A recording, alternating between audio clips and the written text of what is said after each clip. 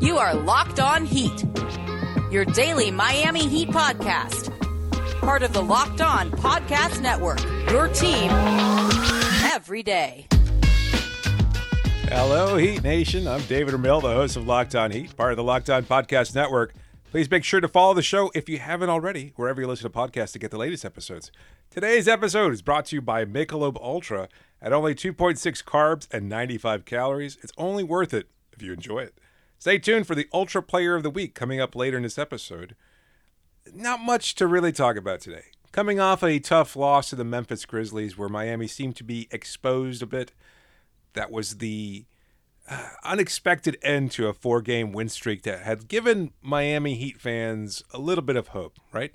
You're kind of building up towards the trade deadline. You acquire Victor Oladipo. You're still losing. Then you get Oladipo back in, and all of a sudden you're seeing this really fast-paced offense where you're moving the ball, reminiscent very much of what last season and their success from last year entailed. And then the loss in which Miami's offense was really, really good, actually. And it just seemed like defensively they had no way of stopping several players. And that's kind of what I want to frame the overall theme of the episode about. Because, one, there are still some lingering questions about that Memphis loss. But also something I want to talk about in the next segment is how this is fast approaching a quick defining point of the season. I think you're looking at the schedule up ahead and you're looking at where the team currently stands. And there are some concerns, at least on my end. And I'll talk about those in the next segment before previewing the Lakers game. And again, wrapping up some questions that some of my listeners had, including one very fun one that I'm hoping to answer. Probably a lot more lengthily than a lot of you would expect. But in any case, this first question comes in from Twisted Tapioca, our good friend that hosts the In the Lane podcast. You've probably heard that. And, you know, he's an up-and-coming voice in the Miami Heat podcasting world, so definitely make sure you check it out. His question is about that Memphis game, and he asks, as you watched Jonas Valanciunas do mostly what he wanted to our interior and demand a double, did you mind drift at all to a potential 76ers matchup and the difficulties that Joel Embiid could give this team? Do you see any schematic changes to help guard against big men? So I rewatched the Valanciunas field goals yesterday and his overall impact on the Memphis Grizzlies offense, and then how Miami's defense had to shift and try to cover up from some obvious poor rotations there. And no, I did not think about Embiid. Honestly, I guess my mind is set at this point mostly on the games as I'm covering them. Perhaps that's a kind of tunnel vision that you develop from having to cover the games day in and day out and talk about them on the immediacy. You don't, at least in my case, I don't tend to go such big picture questions because, again, you never know. My feeling is that, and I'll address it this way, Bam Adebayo will cover Joel Embiid the same way he always has, which is very effectively. And while he probably won't start off covering him, I can imagine either Dwayne Dedmon, if he's healthy, or Nemanja Bjelica, or even Trevor Ariza will start off with the unenviable task of trying to guard Embiid. Then Bam will eventually shift on him in the hopes that he can avoid foul trouble and, again, largely and mostly effectively guard him. So I think that's not as big a concern for me. Look, I understand that Embiid is a powerhouse and difficult to cover for almost any team. I also know that Adebayo mostly does a very good job on Embiid in the past, and I would expect that to be the case in the future. Now, there are other teams that could create similar situations to what Memphis did, and I think that's the overall issue here is that when it wasn't Valanciunas per se, individually, in a vacuum, as you want to say, it isn't a threat. Like, he is not exactly the most polished scorer. He's not exactly the most bruising presence. He's physical enough, but I don't think he's quite as powerful as, say, a Steven Adams or an Embiid or anything like that, and you don't have to protect him. He's just a big body. In Miami, somewhat undersized. Now, it was the scheme there that was really what was giving Valanciunas the open looks. And I did look at all 9 of his field goal attempts, and let me tell you, it's abysmal. The rotations were piss poor. And it started off with that, it starts off right away with Bam covering the ball handler, most often John Morant. And I understand the concern is Morant going off and getting to the rim, going downhill and building up speed and finishing easily at the rim. And you don't want to leave Victor Oladipo or Duncan Robinson or another wing player out in an island trying to guard Morant, because that's a difficult task. So you left Adebayo to do it. But that frees up the middle pretty easily, as Tapioca points out. And so you look at the field goal attempts and what was going on there, and it was just really bad. You have Adebayo guarding Morant, and then all of a sudden there's this shift where everybody has to move over. And even if you have the ball on the perimeter, say in the hands of a Dylan Brooks or a Kyle Anderson, then you've got Valanciunas in a total mismatch over Jimmy Butler or Trevor Ariza, who was fronting him inexplicably on a couple of occasions. I know the point is to basically try and challenge the pass, make it a little bit more difficult, but Morant made that pass easily. Kyle Alexander made that pass easily. When Ariza was fronting Valanciunas, both of them were able to assist Valanciunas pretty easily by just lobbing the ball over a defender and into Valanciunas' easy hands. And, he is a 7-footer, so it is a challenge. And it was just, there was nothing Miami could do there. Or as far as the changes to that scheme, well, you have to hope for a better guard play. You have better defense out on the perimeter. And that's the problem, too, is that you're not going to get it. I mean, Oladipo's still rounding into form, and yes, he improves the team, but he's not capable of guarding both Dylan Brooks and Kyle Anderson and John Morant. You got to pick your poison. So that leaves Tyler Hero or Goran Dragic or Duncan Robinson trying to stay in front of John Morant. Not an easy task for any of them, and that's going to create a mismatch anyway. And even on the three-point attempt that Valanciunas did wind up getting, it was the same thing. There was this mismatch there. Oladipo and Duncan were trying to limit what Morant do, and he switched. He passed the ball over to Desmond Bane, who swung the ball into the corner where Valanciunas was waiting. He knocked down an easy three. The only attempt where Adebayo was guarding him directly wound up resulting in a missed field goal.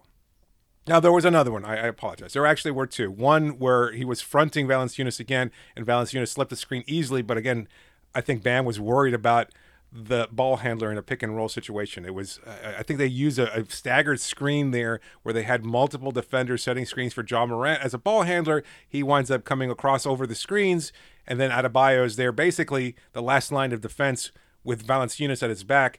He kind of hedges a little bit, tries to show a little bit on Morant, who tossed an easy lob over into Valanciunas. He winds up collecting an easy basket. So that was one where, again, Bam was specifically guarding him. But when he was in position, when it wasn't a matter of just trying to switch over or rotate or anything like that, he limited Valanciunas to a missed field goal attempt. He only went 7 of 9. So it wasn't like, they were really stopping him or anything like that. But on the one occasion, one of two occasions, I think he did a pretty good job defending him, but that's just not possible in this defense. You're not going to shift the schemes up because you have to make up for the inefficiencies of your guards defensively. It's a frustrating thing here, and everybody's asking, well, what can we do differently? It's like you can't. This is the scheme that works for the personnel you have. You try to maximize everybody, put everybody in a position to succeed. Oladipo is not the best on-ball defender that he once was.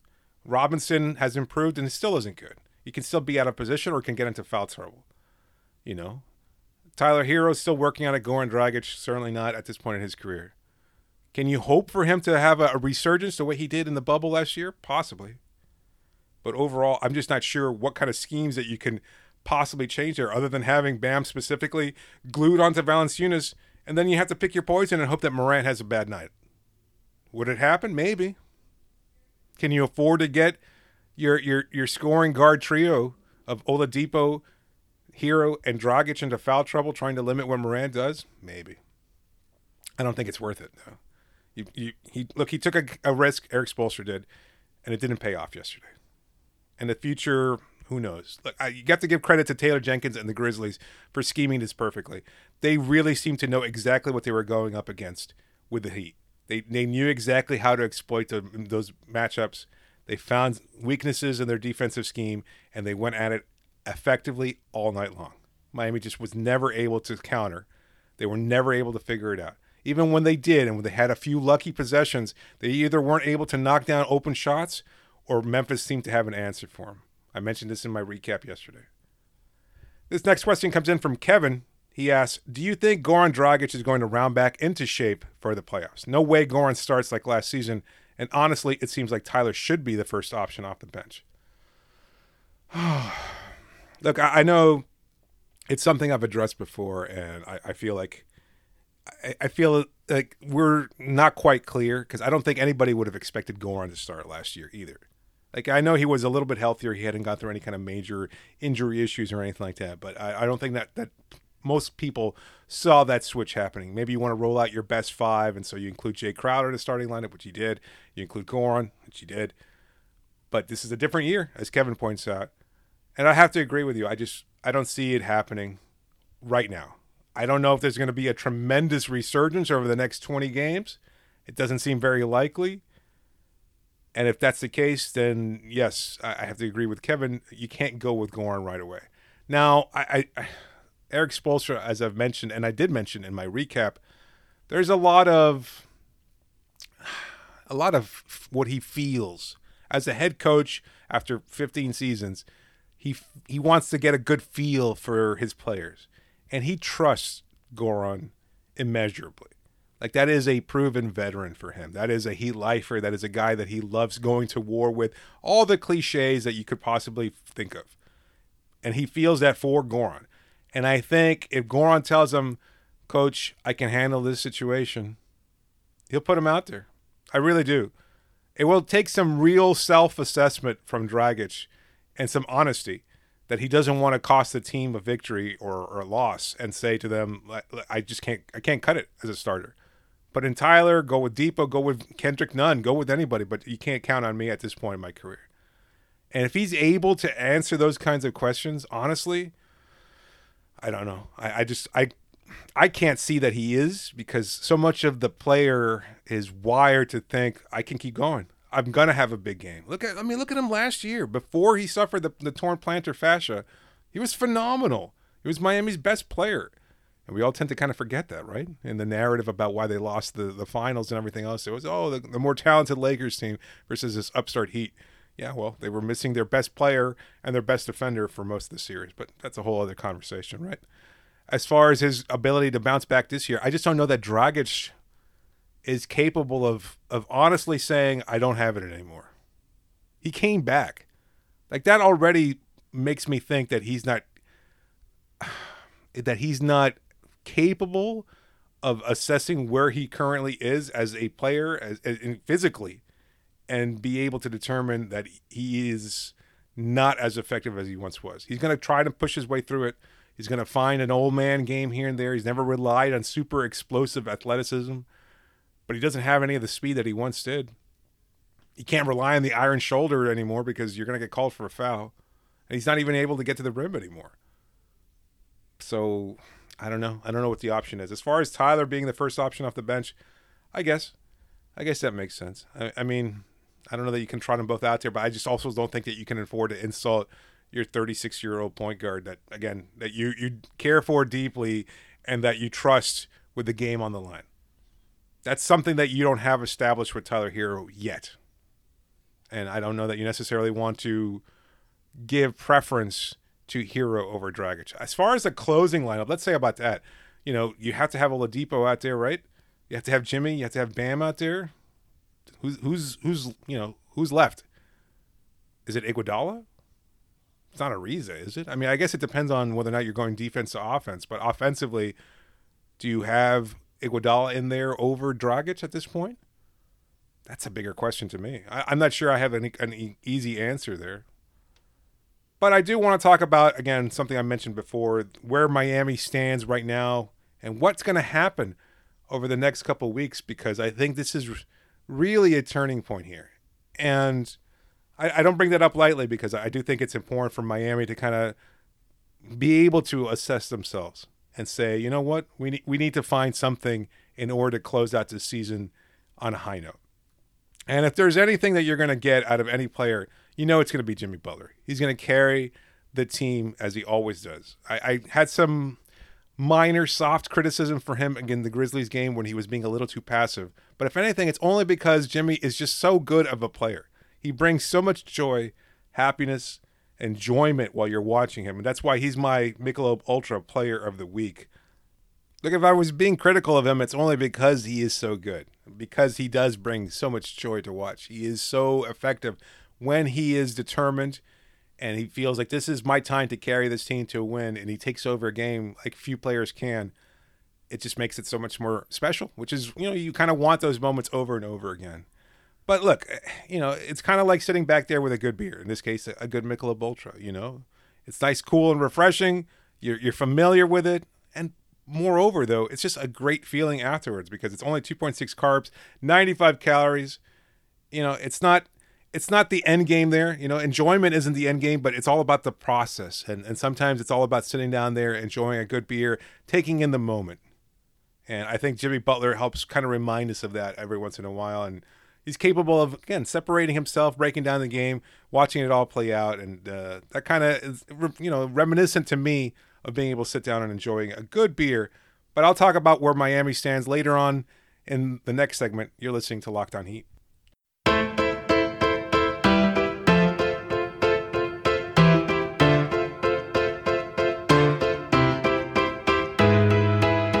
All the sports news you need in under 20 minutes with a Locked On Today podcast. Host Peter Bukowski updates you on the latest news in every major sport with the help of our local experts. Follow the Locked On Today podcast wherever you get podcasts. So what happens next? That's the question for me, because I'm watching the 4-game win streak come to an end on Tuesday night, and I'm wondering to myself, what's left for Miami? Because they've been an up and down team all year. Very, very streaky, right? You lose 6, you win 4. Before that, 11 of 12, and on and on and on. It just seems like there's these streaks of losses followed by streaks of wins. And the Memphis game feels like a turning point. But not just that, because then you've got an upcoming game against the Los Angeles Lakers. Then you've got a 4-game West Coast road trip after that. Right now, the Miami Heat 26 and 25 with 21 games left. Not a lot of opportunity to establish an identity. And you've kind of been postponing it, right? Eric Spoelstra in his media address, always mentions we're trying to find our identity. We're getting back to our identity. We're slowly finding our identity. It's like, hey, man, at this point, you're 50 games into it. Either you found your identity or you haven't. I don't know that you're going to do it over the next 20 games. And I understand a lot of that is kind of just coach speak. And there's also something to his point in that you've kind of been putting off a final assessment of this team because either you're acquiring Giannis Antetokounmpo, you're acquiring James Harden, you're acquiring Victor Oladipo. And so you have you had those 3 weeks where you're missing Jimmy Butler. You miss Avery Bradley. It's like you've never had the full team intact, but you're slowly getting there. So maybe to his point, yes, you've been kind of postponing how to assess this team because it hasn't been complete, but now you're there. Right? You're getting there. You're slowly getting there. You've got Oladipo kind of figuring his role out here. You've got Trevor Ariza. You bring in Dwayne Dedmon reportedly over the next couple of weeks, whatever. However, assuming he's healthy and capable of contributing. But this is it. There are no more second chances. You're not going to get a 5-month hiatus to kind of reassess and figure everything out and then go into an Orlando bubble that you can totally find a way to exploit and take advantage of. It seems more and more, as fans are slowly being welcomed back into all 30 arenas, that I may have been wrong. I didn't see this progressing the way it did. I thought they were going to try to recreate the Orlando bubble because it was so good, because it was so effective in keeping out not just COVID, but just bringing about the best basketball. Like the idea that people are criticizing LeBron James, LeBum, LeMickey, and the fake playoffs, it was the purest form of playoffs. No home court advantage, no traveling to diminish or dilute the quality of play. It was the very best version of basketball that you're going to find. So I don't, if you've got that kind of criticism about the Orlando bubble experience, I don't know what the hell you were watching, but it certainly wasn't basketball. You're just going to go in there and complain about everything. And I just don't see it. Like, you found a way to take advantage under the most adverse circumstances possible. That makes you a much more worthy champion than any other, in my opinion. As far as where Miami stands right now, that 4-game West Coast trip is going to be a tough one. You start off in Portland, Not an easy one. Then you go to Phoenix. Again, Phoenix slapped the Heat around when they were at home just a few weeks ago, prior to the trade deadline, whatever. But can you bounce back against that Phoenix team? Well, you don't have much time to think about if you do pull out a win there, because then on the next night, the very next night, you go from Phoenix to Denver, a resurgent, Denver team that acquired Aaron Gordon, who seems to fit in perfectly. Mr. 49 himself, or whatever his number is. I don't know, 50, I guess, maybe. I don't know. He doesn't have any trophies to show for it, but either way, he's playing really well there. He's understanding his role in a way that he did in Orlando. He's playing in a more talented team with, a talented scorer in Jamal Murray and a talented do-everything center, MVP-type player in Nikola Jokic, who's finding him and perfect cutting situations and off-ball movement, providing that flash and athleticism that was diminished in Orlando because he was trying to do too much. Now he doesn't have to do that much. He doesn't have to take on that bigger role that he's not capable of holding. He's a good complementary player, and I think now he understands that in Denver. And let's say somehow, once you're done with that brutal back-to-back set, then you got to go take on the Minnesota Timberwolves. And yes, maybe that's an easier task, but by that point, you may have already lost 3 in a row. Heck, you could have lost 5 in a row if you lose this game to the Lakers. It's imperative for Miami to find a way to win against Los Angeles on Thursday, because otherwise you go into that road trip having lost 2 in a row, you could easily start off losing 5 in a row before taking on the Minnesota Timberwolves after you've been beat up throughout the rest of the West Coast road trip and you just want to go home. Well, guess what happens when you come back after that road trip? Then you take on a Sunday afternoon matchup with the Brooklyn Nets, who will probably be back or closer to full strength at that point. Now, James Harden might be out. Kevin Durant's probably going to be back. Harden has to be held out because they've got bigger fish to fry. They've got a bigger picture to worry about. And that's why they're going to slowly work him back into the rotation and not have to rush him out there. But for Miami, it's not going to get any easier. And we've all been kind of counting on this easy strength of schedule. Like everybody's been talking about, Miami, easy strength of schedule in the second half of the season. When the hell does that start? Because they lost 6 games during the second half of the season when it was the quote-unquote easy strength of schedule. And you know why it's the easy strength of schedule? Because you're taking into consideration 2 games versus the Minnesota Timberwolves that haven't won a lot.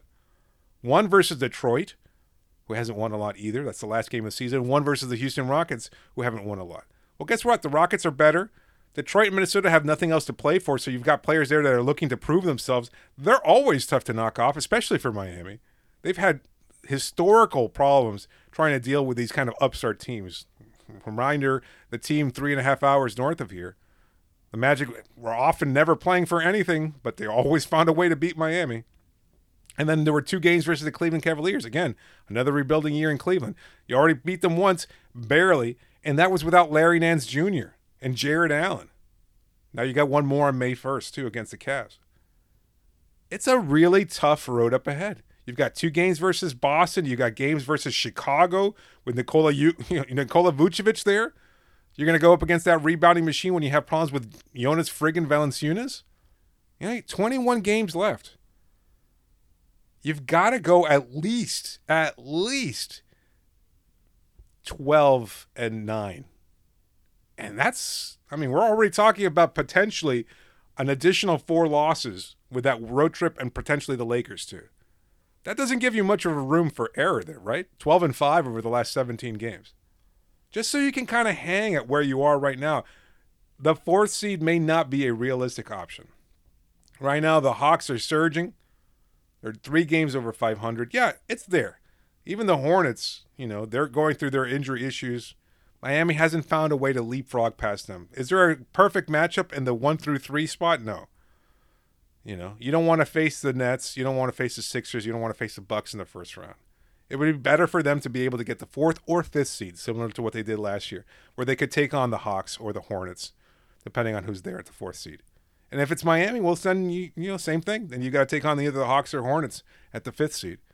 I don't like that matchup with the Hawks either, though. I'll be honest with you. They are slowly figuring it out. They made some moves, and now it's paying off. They look really, really good offensively over the last couple games. So this is not an easy stretch for them. They've got to figure it out. There is no turning point here. No trade deadline, no anything. When Dedmon shows up, when and if he does, he may or may not have an impact, but it's not going to be a huge momentum shifting one in the least. There's nothing to count on here. All season long, I've been waiting for this team to find themselves, to get that sense of urgency, right? To prove this is the team that wasn't a fluke, that they wanted to show up all the naysayers and everything else, the people who questioned them. And I don't know that they've had that sense of urgency or that need to show everybody up, but they have to figure it out now, or else they're going to find themselves in a play-in tournament and then taking on one of those top teams in the East and be a first-round exit. And then they really will be viewed as a fluke, even though they absolutely are not. It's the defining point of the season. I'm excited because I want to see them find a way to overcome the challenge. Maybe I'm a believer in this team. Maybe I'm one of the last few people who actually do believe in them, and I've been pretty optimistic about their chances. But I've been waiting. This is a perfect opportunity for them to kind of show me up here and show me what I've been looking forward to all season, because I think this is the time for it to happen. In any case, I'll get to a preview of the Lakers game and what it means for Miami before answering one last listener question here on Locked On Heat. But I also want to talk to you about Built Bars. Look, we already know right now the Built Bars are great. They're 100% covered in chocolate. They've got all the nutrients you're looking for. So many amazing flavors. If you haven't tried them, what are you waiting for? Go to BuiltBar.com right now. Build yourself a box of all your favorite flavors. They're soft, easy to chew, covered in 100% chocolate. You don't even know that you're eating a protein bar. That's how good they are. But they are. They're healthy, and they're great for health-conscious people, and self-conscious people. Why not? If you're looking for a little treat, grab yourself a Built Bar. It keeps you going, fills you up. They're low sugar, low calorie, high protein, high fiber, everything you're looking for. And best of all, if you go to BuiltBar.com and use the promo code LOCKED15, you'll get 15% off your next order. Who doesn't like that? Go to promo code LOCKED15 for 15% off at BuiltBar.com. And when you're done with that, when you save a little money on Built Bar, you take it over to BetOnline, because it's the fastest and easiest way to bet on all your sports action. Football's over, but the NBA and NHL and Major League Baseball are in full swing. BetOnline even covers awards, TV shows, and reality TV, real-time updated odds and props on almost anything you can imagine. And they've got you covered for all the news, scores, and odds. It's the best way to place your bets, and it's free to sign up. So head to the website or use your mobile device today to sign up and receive a 50% welcome bonus on your first deposit. BetOnline, they're your online sportsbook experts, and don't forget to use the promo code LOCKEDON.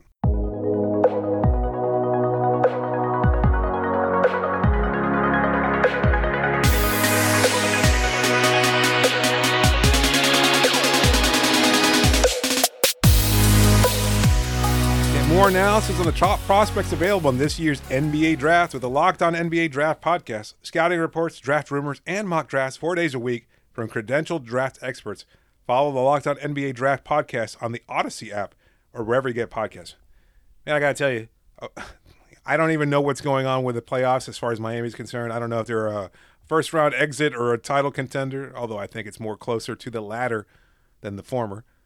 But I'll be honest with you, I am so excited I don't have to worry about the NBA Draft. I have not been doing a very good job of covering college basketball and, staying on top of who are the best players and who could fall to Miami at such and such pick. Who has time for that? I didn't have time for that when they drafted Precious. We were covering the finals until like a week before the draft. Oh, do you have a good choice for your 18th pick? It's like, no, I don't know who that is. I don't know who any of these guys are. Sorry. But like the network just put out an email saying, it's never too early to start your draft coverage. It's like, it's not? The draft is coming up already. It just feels like it just happened. Where does the time go? This season has been so weird. Between an early round, early October exit in the NBA Finals to the start of the season a month and a half later, who's had time to look into the draft, not just last year, but this year too? I don't know. Maybe if I was younger and didn't have a family, you could just spend all your time watching basketball. But I don't. So hopefully that's why you got to go follow the Locked On NBA Draft podcast. There's so many people who can devote their time to the draft and to covering all these players. It makes it easier for people like me, so I don't have to worry about it. But about that early October exit, the Los Angeles Lakers, Miami stole a victory when they were winning 11 of 12 against the Lakers in Los Angeles to wrap up a West Coast road trip. Now they take on the Lakers before heading on to another West Coast road trip. It's a different Lakers team than the one that you faced earlier this season. Well, they were already missing Anthony Davis at that point. Now they'll be missing LeBron James as well. It's not an easy pushover. If you all, and I know you're all worried about the random scrub Heat killers, this is a lineup made up of random scrub Heat killers. Markieff Morris, Kyle Kuzma, Dennis Schroeder, Kentavious Caldwell-Pope, and don't forget the powerhouse Alex Caruso off the bench, and Talen Horton-Tucker. They just won one over the Toronto Raptors where they dominated pretty much the whole game there. Won pretty easily. And now they're going into a game against the Heat on Thursday night. Some of the luster of the NBA Finals rematch taken off without the marquee names there. But if you're looking for Miami to have a sense of urgency, this is it. From the Lakers side of things, look, they're trying to prove that they can win without AD and LeBron. These guys have pride, right? I mean, they're NBA players. They want to be able to win games and say, oh, you're writing us off? Well, here's our chance to prove you wrong. Andre Drummond is hurt, their big buyout acquisition. The player that's forcing the NBA to make several rule changes. I can't believe that. I am so upset at that story. Like, oh, the Lakers and Nets are getting every buyout player. It's ruining the league. I made this point in a Locked On NBA podcast last week. And I just like the kind of, not vitriol necessarily, but criticism that we got from people in markets that are quote unquote small markets and are so upset that they didn't get their buyout players. Oh, I'm sorry Andre Drummond didn't join the Portland Trailblazers. I'm sorry that the Milwaukee Bucks or Utah Jazz or other, central teams didn't get that buyout player that you want. I didn't realize LaMarcus Aldridge was going to make that much of a difference for your team. Because he's not making it in Brooklyn. If they're winning, it's not because of LaMarcus Aldridge. And ditto for the Lakers. Andre Drummond might impact them, but I'm certain that he's not going to be winning any games for them. Not when they have Davis and that LeBron guy. Those are pretty good players. That's why they're getting buyout guys. I remember Caron Butler waffling a few years ago between joining the Miami Heat and picking instead the Oklahoma City Thunder. So don't give me this small market crap. You're going to join teams that you want to join because they're very good teams that give you a chance at winning a championship. That's the way it's been done. That's the way it's always been done. If they're not joining the Trailblazers, it's not because they're a small market team. It's because the Blazers aren't good enough to win a title. Because they were supposed to go all in on defense, and instead they've sucked. And then they acquire, Norm Powell to add more offense because, well, that's how you're beating teams right now is by outscoring them, not necessarily by limiting them in any way. So take your complaints elsewhere, Portland fans. As far as the Lakers are concerned, they've got something to prove.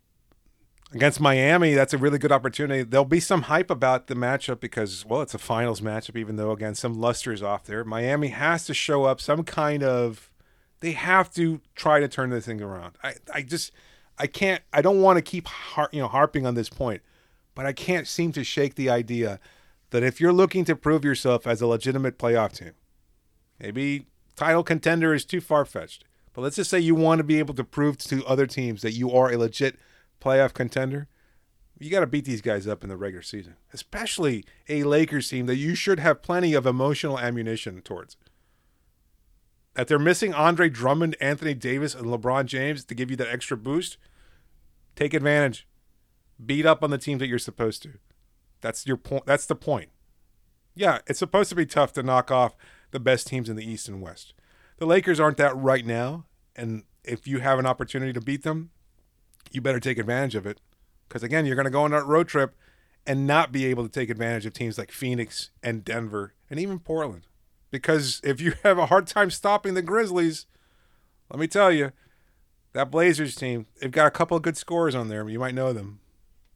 So, anyway, I didn't really have much of a preview per se other than, again, it kind of reemphasizes the point of where the Heat currently stand and how important the next few weeks are to them. I just wanted to bring that point up because I think it's kind of something worth monitoring how Miami responds. This is their chance to kind of prove everybody wrong. This last question that I do want to answer comes in from Jeff Nicholas, who asks, Kong or Godzilla? Thank you, Jeff, for sending that in. Of course, if you've been living under a rock over the last couple of weeks, you do realize that Kong vs. Godzilla came out on HBO Max. I guess it's limited theatrical release and then also being aired on the network there. And I will say, I have watched the first, 20, 30 minutes of the movie. And between the bad acting and the shaky plot line, I have not been able to really focus on it as much as I'd like to. But that's the whole point, right? Who cares, right? I can't even believe I mentioned plot line and Kong versus Godzilla in the same sentence. I'm just getting, right now, there have been some minor battles. One battle out on the middle of the, I can't even recall what ocean it might be. I guess it's the Pacific Ocean, right? Or with on top of battle cruisers. I'm not giving away any spoilers here because I haven't seen what happens towards the end there. That was a good scene as far as that battle is concerned. Who do I take in a matchup? I mean, like, I know it's going to come out a lot more even because Kong is Kong, but Godzilla is clearly more powerful. Like, just, he's got a nuclear blast, man. He was awakened by nuclear warfare. That's how powerful a creature this is. Like, Kong's chilling on his island or whatever, hanging out with the natives. They kind of address, they kind of know how to figure him out. They give him his space. He's like, hey, dude, he's like that angry neighbor you don't want to mess with. If he's out there smoking a cigarette at 3 a.m, just leave him alone, right? You don't want to talk to him. You don't want to deal with him. You offer up a sacrifice here and there. Maybe things will go smoothly for you. As far as Godzilla is concerned, that's a whole other story. Like, yeah, he helps you out to some degree. It's like, these people need me again? What is it now, Mothra? I mean, Mechagodzilla? Who is this? Who are all these people that keep coming out of nowhere? Why do they keep coming to Japan? And yes, I will befriend small children along the way because that's just the kind of person I am. Or monster or a titan, whatever they're calling him now. I don't know. He is much more powerful. He is just, I don't know. Godzilla... I like Kong more as a character, but I have to say Godzilla is clearly the more powerful of the two. We'll see. Maybe I'm proven wrong. I can't wait to see the second half of the film. It's going to be fun, I hope. And if you all have some takes, keep throwing them in here. I love comic book questions. You can ask me about Invincible, a new show on Amazon Prime that I've read several times. Ask me about the MCU. Ask me about anything. I love that stuff. If you are a new listener and you've only been listening to this show without Wes Goldberg to prompt, he used to prompt me on all sorts of comic book related questions. I don't get as many of those. So shout out to Jeff for letting me go down the rabbit hole here and talk about this a little bit. But yeah, feel free to send on those questions as much as you want. I'm a big geek about that sort of stuff and have been for a long time. Just a reminder that you can always reach me via email at lockedonheat@gmail.com or via Twitter using the hashtag AskLHeat. Be sure to please subscribe to the show and leave a review. Special thanks to Michelob Ultra and all of our sponsors for supporting today's show. And thanks to all of you. I'm David Ramil, signing off.